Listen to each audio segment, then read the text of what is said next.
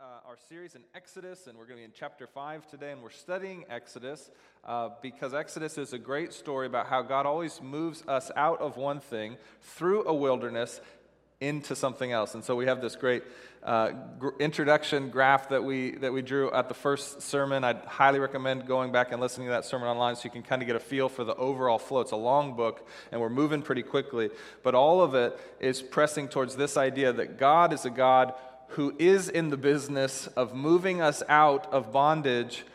And there's always a transition time in a wilderness, sometimes short, sometimes long, as we'll see for Israel, 40 years, so that he can move us into something else. And what we say is that freedom from is not only freedom from, but freedom for the worship of God. So God doesn't just want to get rid of something, he wants to add something, which is his worship. And when we worship him, what we find, and I found this in my own life, it always leads to our good, our thriving, even when it's hard, as we'll see today. So why should you pay attention to this particular sermon? Why should you tune in? Why should you not tune out and wait for me to be done so that you can have more great music and conversation? Well, here's why.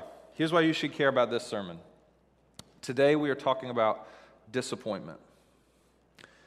And unless you've been, I don't know, on a trip to the moon or something over the last year, you've probably experienced a lot of disappointment in this last calendar year. I know I have. And one of the things that the disappointment of this last year in particular has done for me is that it makes me fearful to hope. Because you see, hope is actually what leads to disappointment. And we're smart enough to realize the less I hope, the less I experience disappointment. And so often in our lives, what we default to after years and years of experiencing disappointment is, you know what, maybe I just need to stop hoping. Because how good is hope really? Because the scars and the pain and the aches of disappointment, they ring pretty loudly in our ears. So maybe if I just stop hoping, then I won't have to experience disappointment. Maybe you feel that way these days. I know I have to battle this proclivity towards unhope because I know God calls us to hope. But it's hard. You see, there wouldn't be, right, any disappointment if there were no hope. So if you're living at all in any type of disappointment right now, this is a message for you. This is a message for you. So let's consider it together, and to understand what the anatomy of disappointment is, we got to start in chapter 4, even though our main focus is going to be chapter 5 today. So let me start in chapter 4, and I'm going to start in verse 29. So here's what you need to know if you haven't been tracking with us. So God has called Moses, who is known as the greatest prophet of Israel, even to this day. Moses he's a Hebrew. He was born as a slave, but God miraculously rescued him, raised him in the royal family. He ends up later in life murdering someone who is treating another slave, one of his kinsmen, improperly, and he has to flee, and so he flees into the desert, and he finds a home, and he finds a family in the desert in the Sinai Peninsula. And then after some time there, God speaks to Moses in the burning bush. You may have heard of the burning bush. And a voice comes out of this burning bush, and God says, Moses, I'm going to send you back in to Egypt because you're going to be the vehicle that I use to free my people from bondage. And Moses, like we said last week, he tries to get out of it 9 times. He tries to get out of it. And so we called it, last week's sermon was Moses' buts. 9 times he says, but God, I think you've got the wrong guy. I'm not so eloquent. I don't really think I'm going to be able to accomplish the assignment that you've given me. And so God gives him promise, signs, 9 times to get him over the hump so that Moses will actually go. So God's patience is great with us, even when we don't feel worthy of our assignment. And so Moses finally says, okay, I'm going to go. He gets the blessing of his father-in-law, Jethro, who sends him on his way. And so then Moses and his wife and his son Gershom, they go through the desert. Halfway through, they meet Moses' brother, Aaron. And God has told Moses, because you don't speak well and you don't think you can do it, even though you could, because I'm the Lord of the mouth, I could give you everything you need. God says, I'll give you a helper, your brother Aaron. He'll come, he was still living in Egypt. He'll come meet you halfway, and then he'll come with you, and you will go before Pharaoh. So that's where we are in the story of Exodus.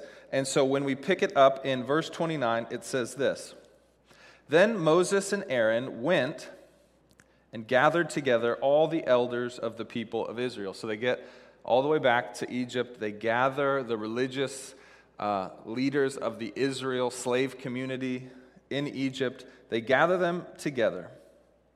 Verse 30. And Aaron spoke all these words. Again, if you remember from last week, because Moses doesn't think he's so good at speaking.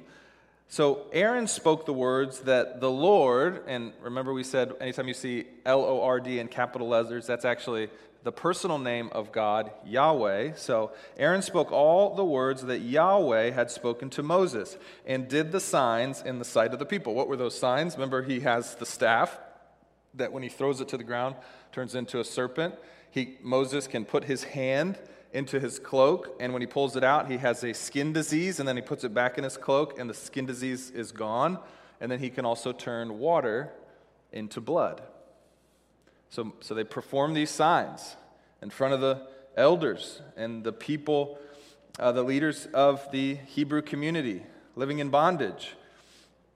And verse 21, what happens? And the people believed. Right? Moses was so worried, wasn't he, that no one would believe him, that Yahweh had actually spoken to him. And look, they believe him. And when they heard that Yahweh had visited the people of Israel and that he had seen their affliction, that God cared, when they heard this, they bowed their heads and worshiped. It's beautiful. I mean, you have to, it's so hard. For 400 years, they've been enslaved, beaten, treated as subhuman, oppressed, taught that they don't matter. And then they hear that their God remembered them and that their God was sending them a rescuer. And they believed. And they fell to their knees, and they worshiped, and their hearts were filled with a hope that most of us probably couldn't even imagine.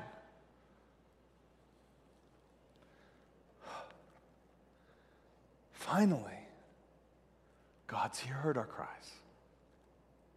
He's come to rescue us. Hope. Hope. What a beautiful thing. Now, chapter 5. Afterwards, Moses and Aaron went and said to Pharaoh, okay, you gotta have a lot of gumption to just walk back into the palace after you'd fled because you were found out to be a murderer. You walk back in,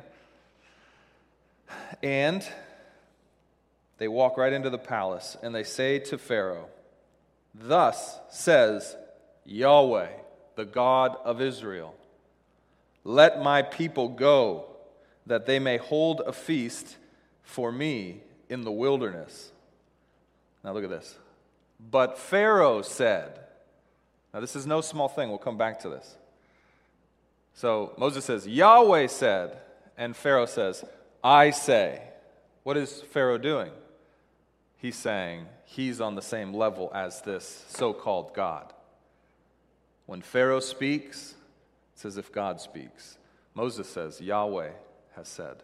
So Pharaoh puts himself on the level of Yahweh.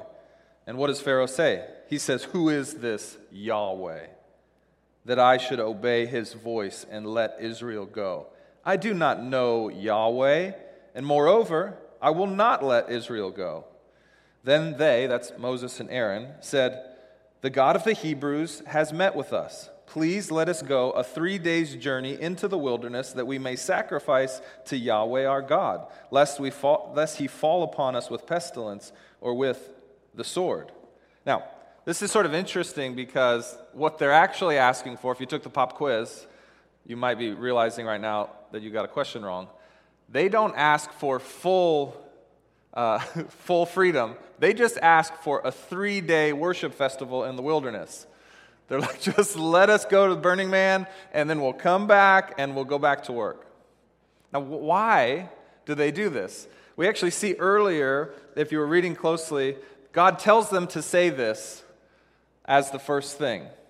And so the question is, well, that's not God's full intent. That's not his full plan. He wants to give them full freedom from their slavery and bondage.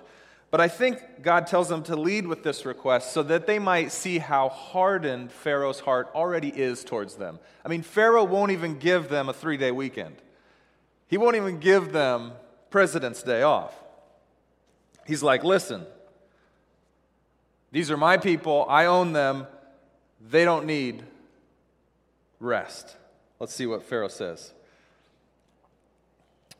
But the king of Egypt said to them, "Moses and Aaron, why do you take the people away from their work? Get back to your burdens." And Pharaoh said, "Behold, the people of the land are now many, and you make them rest from their burdens, from their work?" The same day, Pharaoh commanded the taskmasters of the people and the foremen, quote, "You shall no longer give the people straw to make their bricks, as in the past. Let them go and gather straw for themselves. But the number of bricks that they made in the past, you shall impose upon them. You shall by no means reduce it, for they are idle. Therefore they cry, 'Let us go and offer sacrifice to our God.'" Here's what Pharaoh's saying. He's saying, they clearly aren't working hard enough if they think they've got time to just go away for 3 days. Maybe we can up their quota even, or make them work even harder. Clearly they have free time to do this kind of worshiping stuff. Verse 9, "Let heavier work be laid on the men, that they may labor at it and pay no regard to lying words." They don't need rest. So the taskmasters and the foremen of the people went out and said to the people, "Thus says Pharaoh." You see that? Just like Moses says, "Thus says the Lord," thus says Pharaoh. God has spoken. Small g, God. "I will not give straw. Go, get your own straw, wherever you can find it, but your work will not be reduced in the least." So the people were scattered, the people who were scattered throughout the land of Egypt, to gather stubble for straw. You needed straw to make bricks, but they had to now get their own raw material. So the taskmasters were urgent, saying, "Complete your work, your daily task each day, and even when there was no straw."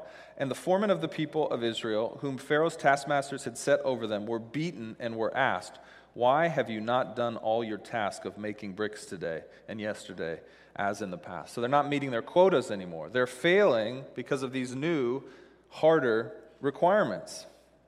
Verse 15, "Then the foreman of the people of Israel came and cried to Pharaoh." So now the foreman, that would just be sort of the upper management of the slave class, came to Pharaoh, and this is what they said. "Why do you treat your servants like this? No straw is given to your servants, yet they say to us, 'Make bricks.' And behold, your servants are beaten, but the fault is not your own people." But Pharaoh said, "You are idle, you are idle. That is why you say, 'Let us go and sacrifice to Yahweh.' So go now and work. No straw will be given to you, but you must still deliver the same number of bricks." So the foremen of the people of Israel saw that they were in trouble when they said, "You shall by no means reduce the number of bricks from your daily task each day." So the leaders again met with Moses and Aaron, who were waiting for them, and when they came out from Pharaoh. And they said to Moses and Aaron, "Yahweh, look on you." May Yahweh, look at this is so important. "May Yahweh look on you, Moses and Aaron. May he look on you and judge you, because you have made us stink in the sight of Pharaoh and his servants, and have put a sword in their hands to kill us."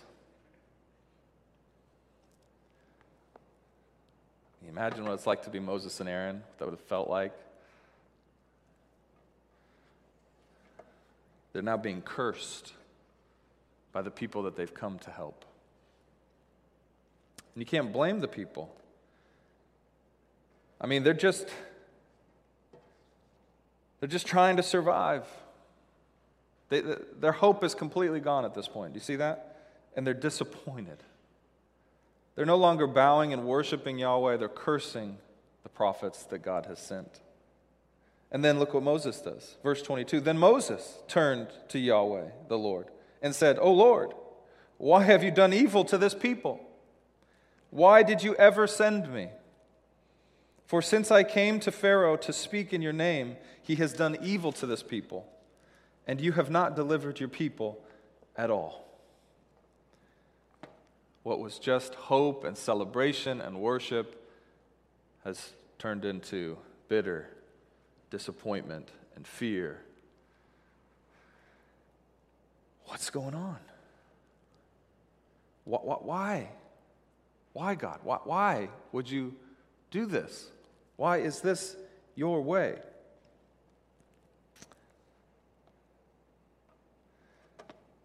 If you're a student of the Scriptures, what you'll realize is that this is just the beginning of a long and cyclical pattern for God's people.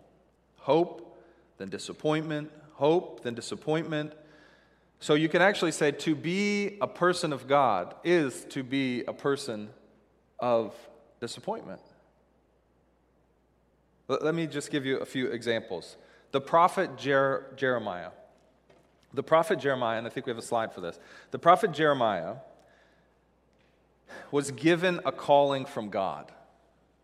He was preaching and prophesying in the last decade of the southern kingdom's independent reign.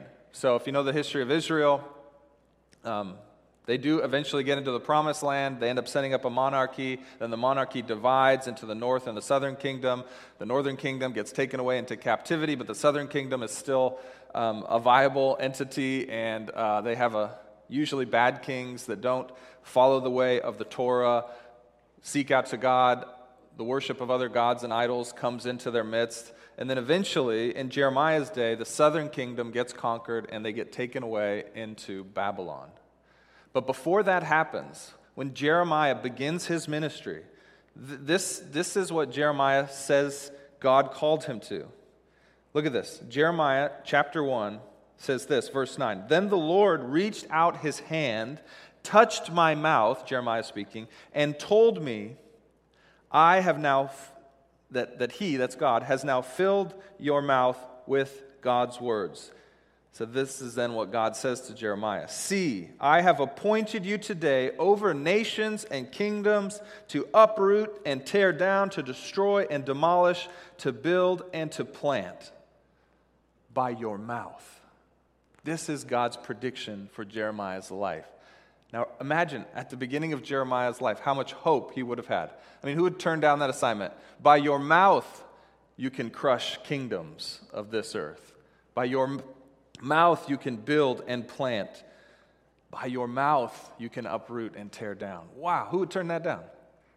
So it's hope in God's prediction for Jeremiah's life. Chapter 1, beginning of his ministry. Now if you know anything about Jeremiah, you know that he's often referred to as the weeping prophet. So even though that prediction of hope and power that God truly spoke over Jeremiah's life, and we look back now and we see, oh no, his words actually did tear down nations. But in Jeremiah's own life, his ministry was marked by bitter disappointment and weeping. He was beaten, he was imprisoned.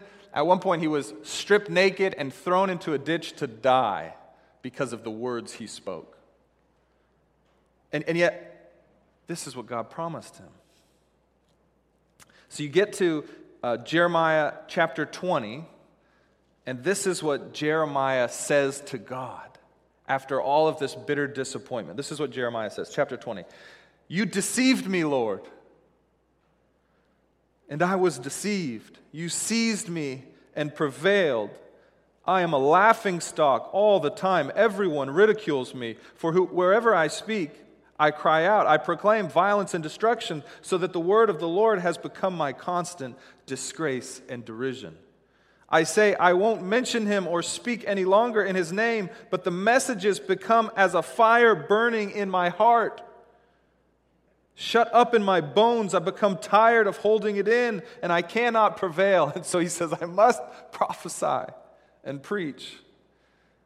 For I have heard the gossip of many people. Terror is on every side, they say. Report him, let's report him. Everyone I trusted watches for my fall. Perhaps he will be deceived, so that we might prevail against him and take our vengeance on him. He cries out to God, God, I believed your promise. I worshiped you. I did everything you said. I spoke the words you put on my mouth, and I'm a laughingstock. You've deceived me. Sense that? You feel his bitter disappointment in God. Now, of course, look at us. We're studying his words. Nearly 3,000 years later. God was right, okay, but Jeremiah couldn't see it. He was a prisoner of the moment. And he felt real disappointment. And he wasn't wrong for feeling disappointed. But he kept doing the work of God. We'll get to that later. So many stories of that. You say like, well, that's the Old Testament. In the day of Jesus, it's a prosperity and joy and bliss. Following Jesus, that's easy. Well, let's see what Jesus said about those who follow him. In John chapter 16, verse 33, this is what Jesus said to his own disciples, his own followers. He said this, I have said these things to you, that in me you may have peace. So take heart, I have overcome the world. Wait. Oh, I missed that middle part there. In this world, Jesus says, you will have tribulation. People you love will die. People will be beaten, imprisoned, enslaved. But don't worry, Jesus says. That won't be the end of the story. I've overcome this world. You see, we like to plaster on cups and, God bless Hobby Lobby, but like on, the word art, just parts of these verses. We like to preach prosperity and tell people that if you follow Jesus, life will be good and easy and he'll multiply your cattle and your bank account. You'll get a promotion. Your marriage will be easy. Your kids, they'll fall in line. Jesus didn't say that. He never promised that. Jesus said, you will have tribulation. And he says in other places, you'll probably have more than the average person if you follow me, because if you follow me, people will beat you because they want to beat me. One more example. You guys know about John the Baptist? John, known as the baptizer, not like Baptist, like the denomination. He baptized people in the river. He was the older cousin of Jesus, and God gave him the task of preparing the way of the Messiah.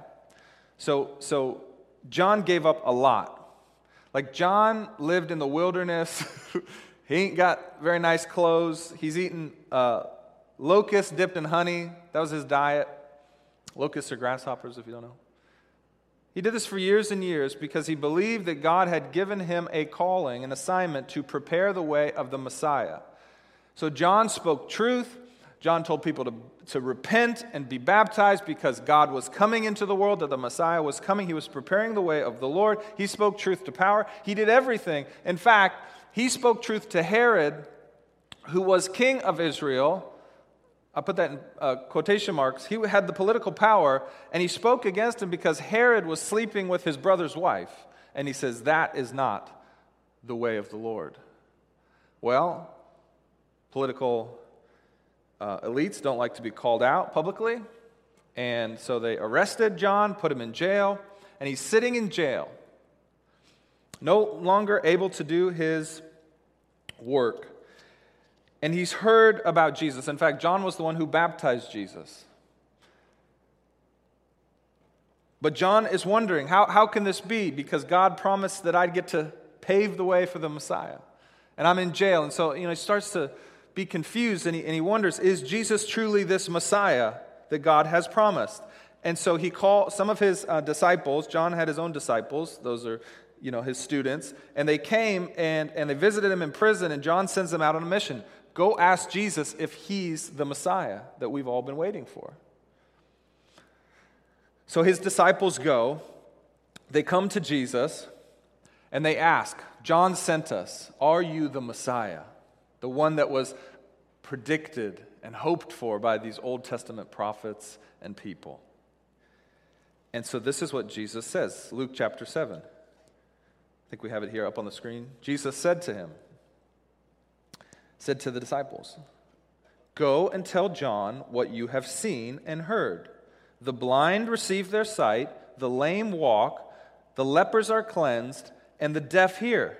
Even dead people are raised up. The poor have good news preached to them. And blessed is the one who is not offended by me. Okay. Those are good signs that you might be sent by God. But actually what's happening here is Jesus is quoting the prophet Isaiah. And Isaiah predicted when the Messiah comes, all these things that Jesus was actually doing and that Jesus quotes here would be done. So actually what Jesus is saying is, I am fulfilling Isaiah's prophecies. That's what Jesus is saying. Now he's actually doing these things, so they're not hollow prophecy fulfillments, but he's saying, listen, tell John, I'm the suffering servant that Isaiah predicted. So then John's disciples would have run back, told John, this is what Jesus said, and this is what he's been doing. John already knew that Jesus was doing these things. But Jesus is saying, I am the Messiah. Now, as the disciples are now in the prison, outside the prison cell or however that worked, telling John what Jesus says, they're verbatim repeating what Jesus said. This is going on in John's mind because John knows the Old Testament. John knows the prophet Isaiah. He knows this in and out. He knows this. And they're rattling off all these things. The blind receive their sight. The lame walk. The lepers are cleansed. The deaf hear. The dead are raised up. And John knows Isaiah so well that he knows what else Isaiah predicted. Do you know what else Isaiah predicted? And the prisoners shall be set free. Look at this. Isaiah 61:1 says, the Messiah will come to proclaim liberty to the captives and the opening of the prison to those who are bound. So John, sitting in a prison cell, bound, is anticipating, as his disciples are repeating what Jesus says, that the next thing they're going to say is that the prison doors will swing open and the bound will be set free. Guess what Jesus never said? John says, well, could you repeat that again? I think you missed something. They say, no, that's all he said. Well, I wonder if they said, well, go back, ask him again. I think, no, of course. Here's what Jesus is saying. John, I am the Messiah. You have paved the way. You have completed your assignment, and you will die in prison. What? No. That can be God's plan. John, this is how your story ends. Bitter disappointment.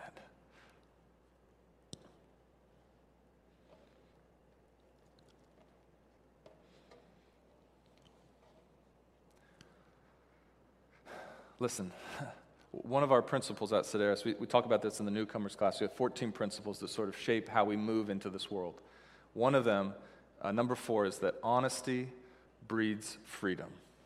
Honesty breeds freedom. Now, that means a lot of different things, but one of the things that we say is that when you are honest with the Word of God, it breeds a lot of freedom. And if you honestly read this book, what you will realize is that God never promises that your life won't be filled with disappointment, tribulation, hardship, and suffering. And you too might die in prison. But he promises that one day he will overcome the world. And your prison sentence won't be eternal. It's always temporary.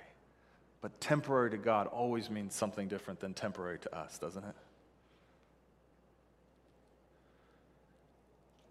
We've got to be honest, and God again and again tells us that the pattern of his people is hope and disappointment commingled.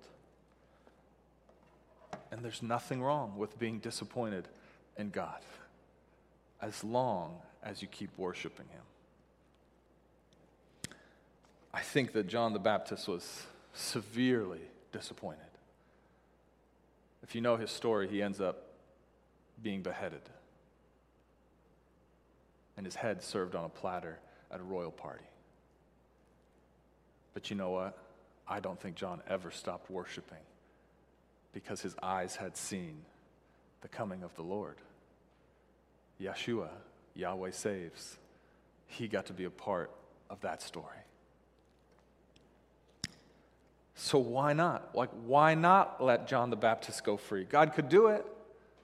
Why not let Jeremiah just have a sliver of fulfillment? Why does God, as we'll see, let the people of Israel in slavery be beaten and worked harder when God sends the rescuer? Why? Here's what I think. I think God, for thousands of years, was preparing his people to understand the true gospel. And if you know what the gospel is, it's that God sent himself in the person of the Son from heaven to earth to take on flesh, to live the life that we could not live, the perfect life of obedience to the Father, a sinless life, so that he might become a perfect sacrifice to atone for the sin, rebellion, and disobedience of all God's people throughout all time, past, present, and future. But in order to make that hope a reality, God in the flesh, in the person of Jesus, would have to hang on a Roman cross and die.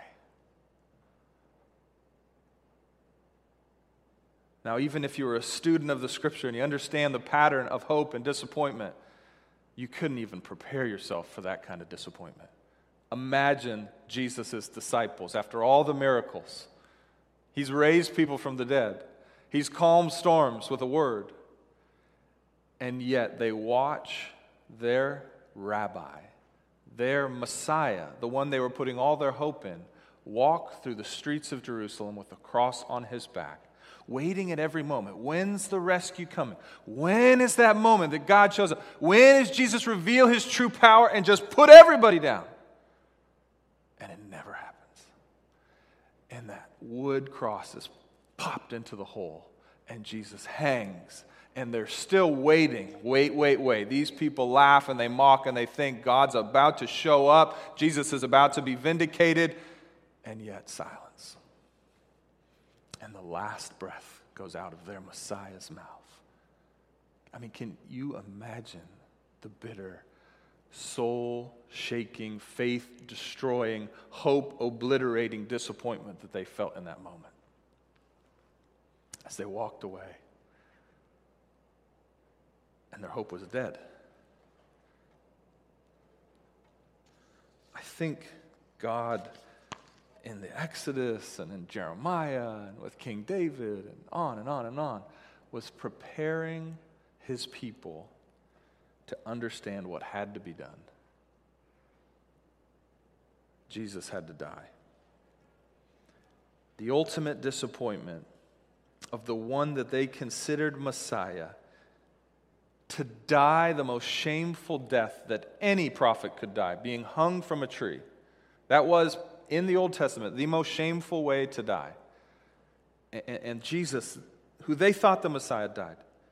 And yet God willingly And Jesus willingly allows his beloved disciples to experience this.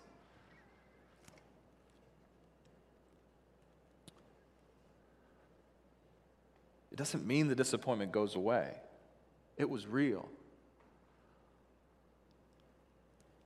But then 3 days later, hope arose. They had to go through the disappointment to see God's better plan on the other side. Even though Jesus predicted, he tried to tell them this had to happen, they couldn't see it until they experienced the disappointment. And there's something about the disappointment that actually filters out the false hope from the true hope. And when Jesus rose again, the disciples now realized one thing. We've just got to let God do what he's going to do and not try to think ahead of God. So I think that's part of why God allows disappointment. Because we like to predict what he's going to do next. If there's one thing that you must know when you read this book, you don't know what God's going to do next.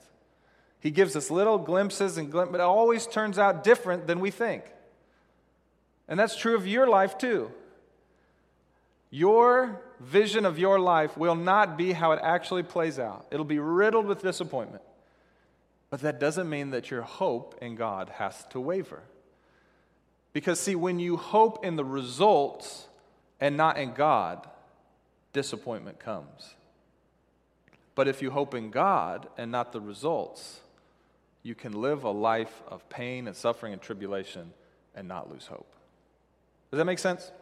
That might not make. Let me try to say that again. I think particularly in America, and particularly with the demographic that we've got here, we say we hope in God, but really what we want from God is results. Like we think that God can get us what we want, so that's why we're here and we're not spending our time somewhere else. We want something from God. We want the results. We hope in the results. And what God is trying to do, and he had to do it with Moses, and he had to do it with the people of Israel, he's stripping us of that false worship. That's false worship. To worship God because of what he might do for you is not true worship. True worship is worshiping God, period. Come what may. And if we never experience, if he gave us everything that we wanted, we'd never realize, I wasn't actually hoping in God, I was hoping in the results that God could bring. Let me just let you sit in that for a sec. What if God never gave you any good thing for the rest of your life? What if your story was one of Jeremiah's, of being beaten, imprisoned, stripped naked, and thrown in a trench? What if yours was John the Baptist, sitting the greatest years of Jesus' ministries, locked up in a cell, and then ultimately beheaded? Would you still worship God if you knew that was your story?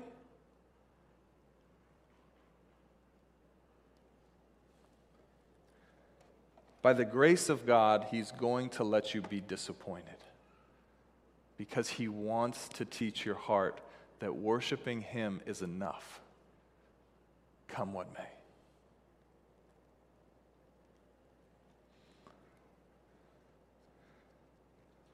So let me ask you 3 questions to kind of close our time here today. I'm going to sort of start you down the road of application. If you've been at Sedaris for a while, it probably drives you crazy. I don't give a lot of hard and fast applications.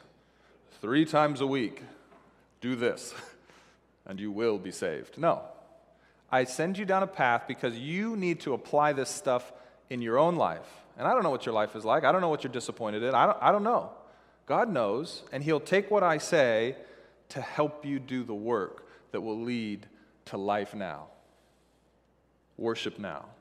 So let me just ask you a couple questions to head you down that road, but you need to apply this. That's part of why cohorts are so important. That's a place where you can say out loud what you believe God is, how he's applying his word to your life. And when you share that with other people, it comes alive and you have some accountability. How are you doing with that? Are you taking your disappointment to God, for instance? In what ways? How has that been? Right? You need to be in community so that you can share out loud how God is applying these things. But let me send you a little bit down this road, okay? So here's the first question. Are you afraid to hope? Are you afraid? Are you so, like me, are you so, is the taste, the bitterness of disappointment so fresh in your mind, especially after this last year, that you've just decided, you know what, I'm going to stop hoping for now. I'm going to stop hoping in God. I'm going to stop hoping. I was reminded of that. I was watching a Disney Plus movie with my kids. You got to say kids so that people don't think you just watch Disney Plus on your own. With my kids. No, I was watching it with my kids. And it's a great show about a young 8-year-old girl and a squirrel who has superpowers. Very Disney. Flora and Ulysses.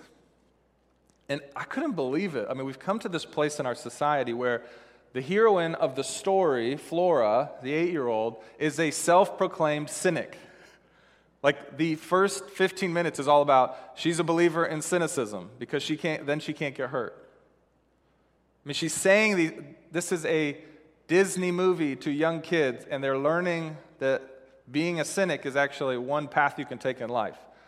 Now, eventually, it's Disney, so they help move people out of cynicism, but just the idea that the things that they're saying out loud in this movie, I was like, cynicism is a problem in our society.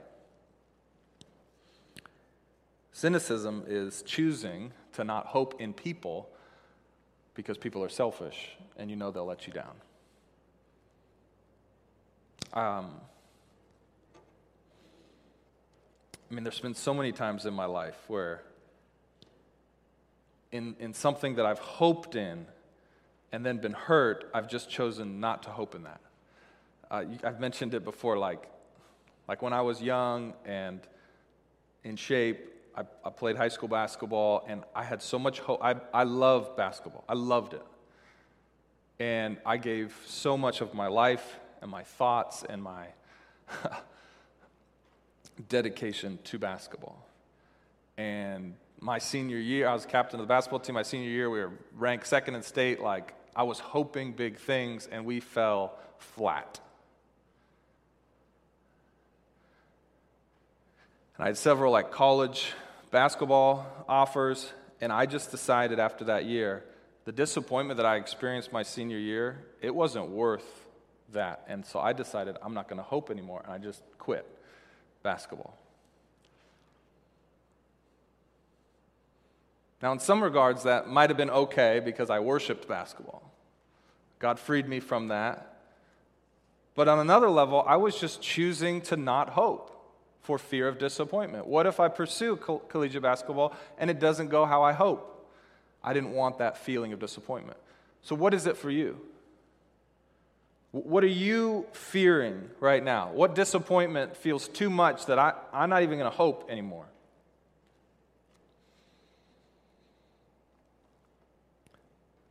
Listen, it's okay to be disappointed. It's okay to be disappointed in God. Like, you're not protecting God by not hoping in Him. Like, it doesn't ruin His plan if you are disappointed in Him. He's going to do what He's going to do regardless. We're going to see this in the story. The people are intensely disappointed. Moses is intensely disappointed. And God says, I'm still going to free you. It's okay to be disappointed even with God, so long as you keep worshiping Him. So don't be afraid to hope. Don't be so fearful of disappointment that you stop hoping. The second question I'll have you ask yourself is, are you a fair weather worshiper? Do you worship God only when things are going exactly as you hoped they would go? Am I a fair weather worshiper? Do I thank God every single day for my health? Or do I only grumble when my health goes the wrong way?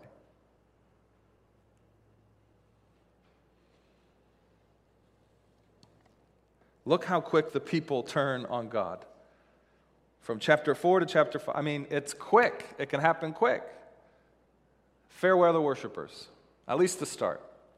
I mean, look at Moses. Okay, here's the thing you have to know about Moses. He's so disappointed Why did you send me, he says. Why did you send me? Verse 22. Why did you send me? If this is what's going to happen, it's going to make it harder for my people. Why did you send me? Listen, God 4 or 5 times told him already, Pharaoh's not going to listen for a while. Like, God's already told him this would happen, and yet he's still utterly disappointed. He's like, I just thought you were saying that stuff. I just thought you were saying that. No, listen. Do you desire results, or do you desire God? Because God didn't say he was going anywhere. Pharaoh just was stubborn and made them work harder. You see what I'm saying? Listen, you worship God in your disappointments and in your victories. That's how you know you're worshiping God and not the results. We've been talking about Exodus, how do we actually be the kind of people that can survive in the wilderness? Because it will come. And we've been saying since the beginning of this series, you will not survive in the wilderness because of disappointment, because of pushback, because of evil, because of all the things that war against you. You won't survive the wilderness unless you remember many things, but I'm going to focus on one here, the sovereignty of God. God's plan is not your plan. Again, temporary to God is not synonymous with temporary to you. God is doing things that you cannot fathom. His ways are not your ways. You never would have picked sending the Son into the world to die on a cross as the way to save all people. Your ways are not God's ways. But when you understand that God is sovereign, meaning nothing will get in his way, when he says something, it truly happens. Pharaoh thinks his words have that power, but we're soon to find out they do not. God's words actually have that power. And even when you don't understand why he's doing it this way, or why he'd let you go to the valley of the shadow of death, he's saying, trust me, I'm with you. And what I say will come to pass. Jesus did rise 3 days later, vindicating the disappointment of the cross. You can trust his word. And when you feel disappointed, you don't stop worshiping and you start hoping again because you know he's doing something that I don't quite understand. So when pestilence comes, when famine comes, when oppression comes, the people of God always say, I don't like this, and that's okay, but I also continue to trust God because he's been doing this for a long time. I'm going to worship him. Are you a fair weather worshiper? And if you are, you can change that. You can choose to worship even in your disappointment. Forgetfulness is the railways on which the disappointment train runs, okay? So if you want to lay a track to shattering hopelessness, just be forgetful. Just forget everything that God has done for you. And then you can just let disappointment run you over and ruin you. If you don't want that, you can build a different set of tracks, which is remembrance.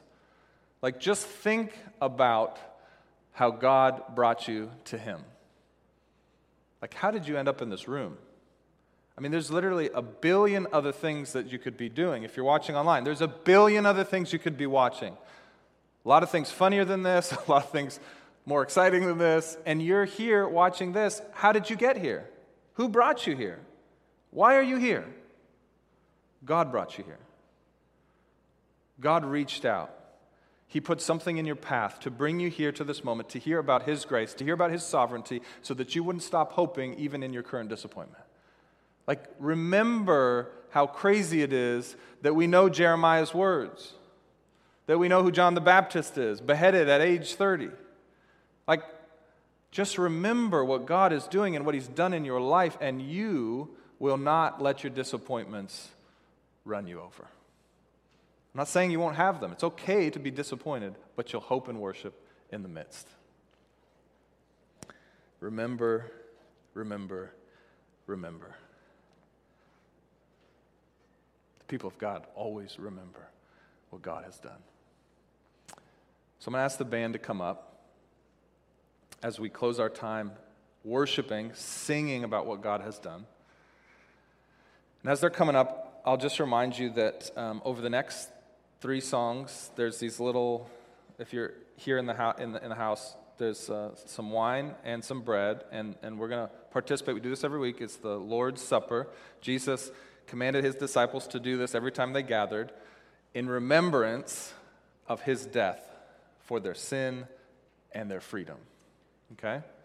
So at any time in the next 2 songs, you can rip off the top, which is a little wafer. That's the body of Christ.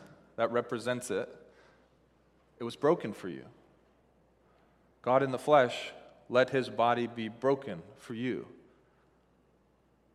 And then you can rip off the next layer and drink the cup. That represents the blood of Jesus that was shed for you.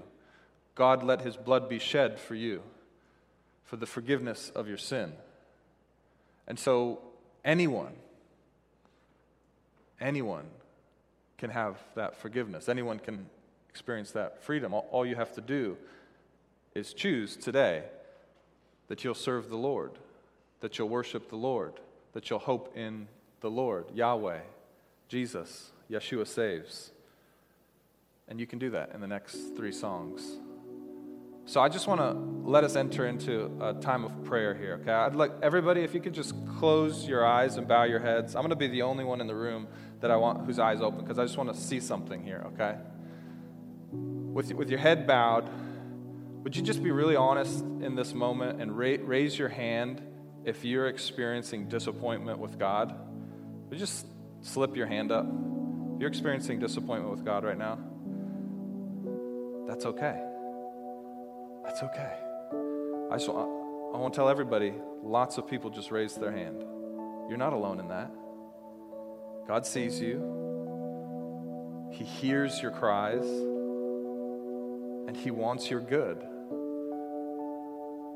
His ways are not your ways. His plans are not your plans. You don't see exactly how you will come out of this wilderness of disappointment, but you will. One way or another, Jesus has purchased your victory. He has overcome the world. So don't lose hope. Double down in your trust of Jesus.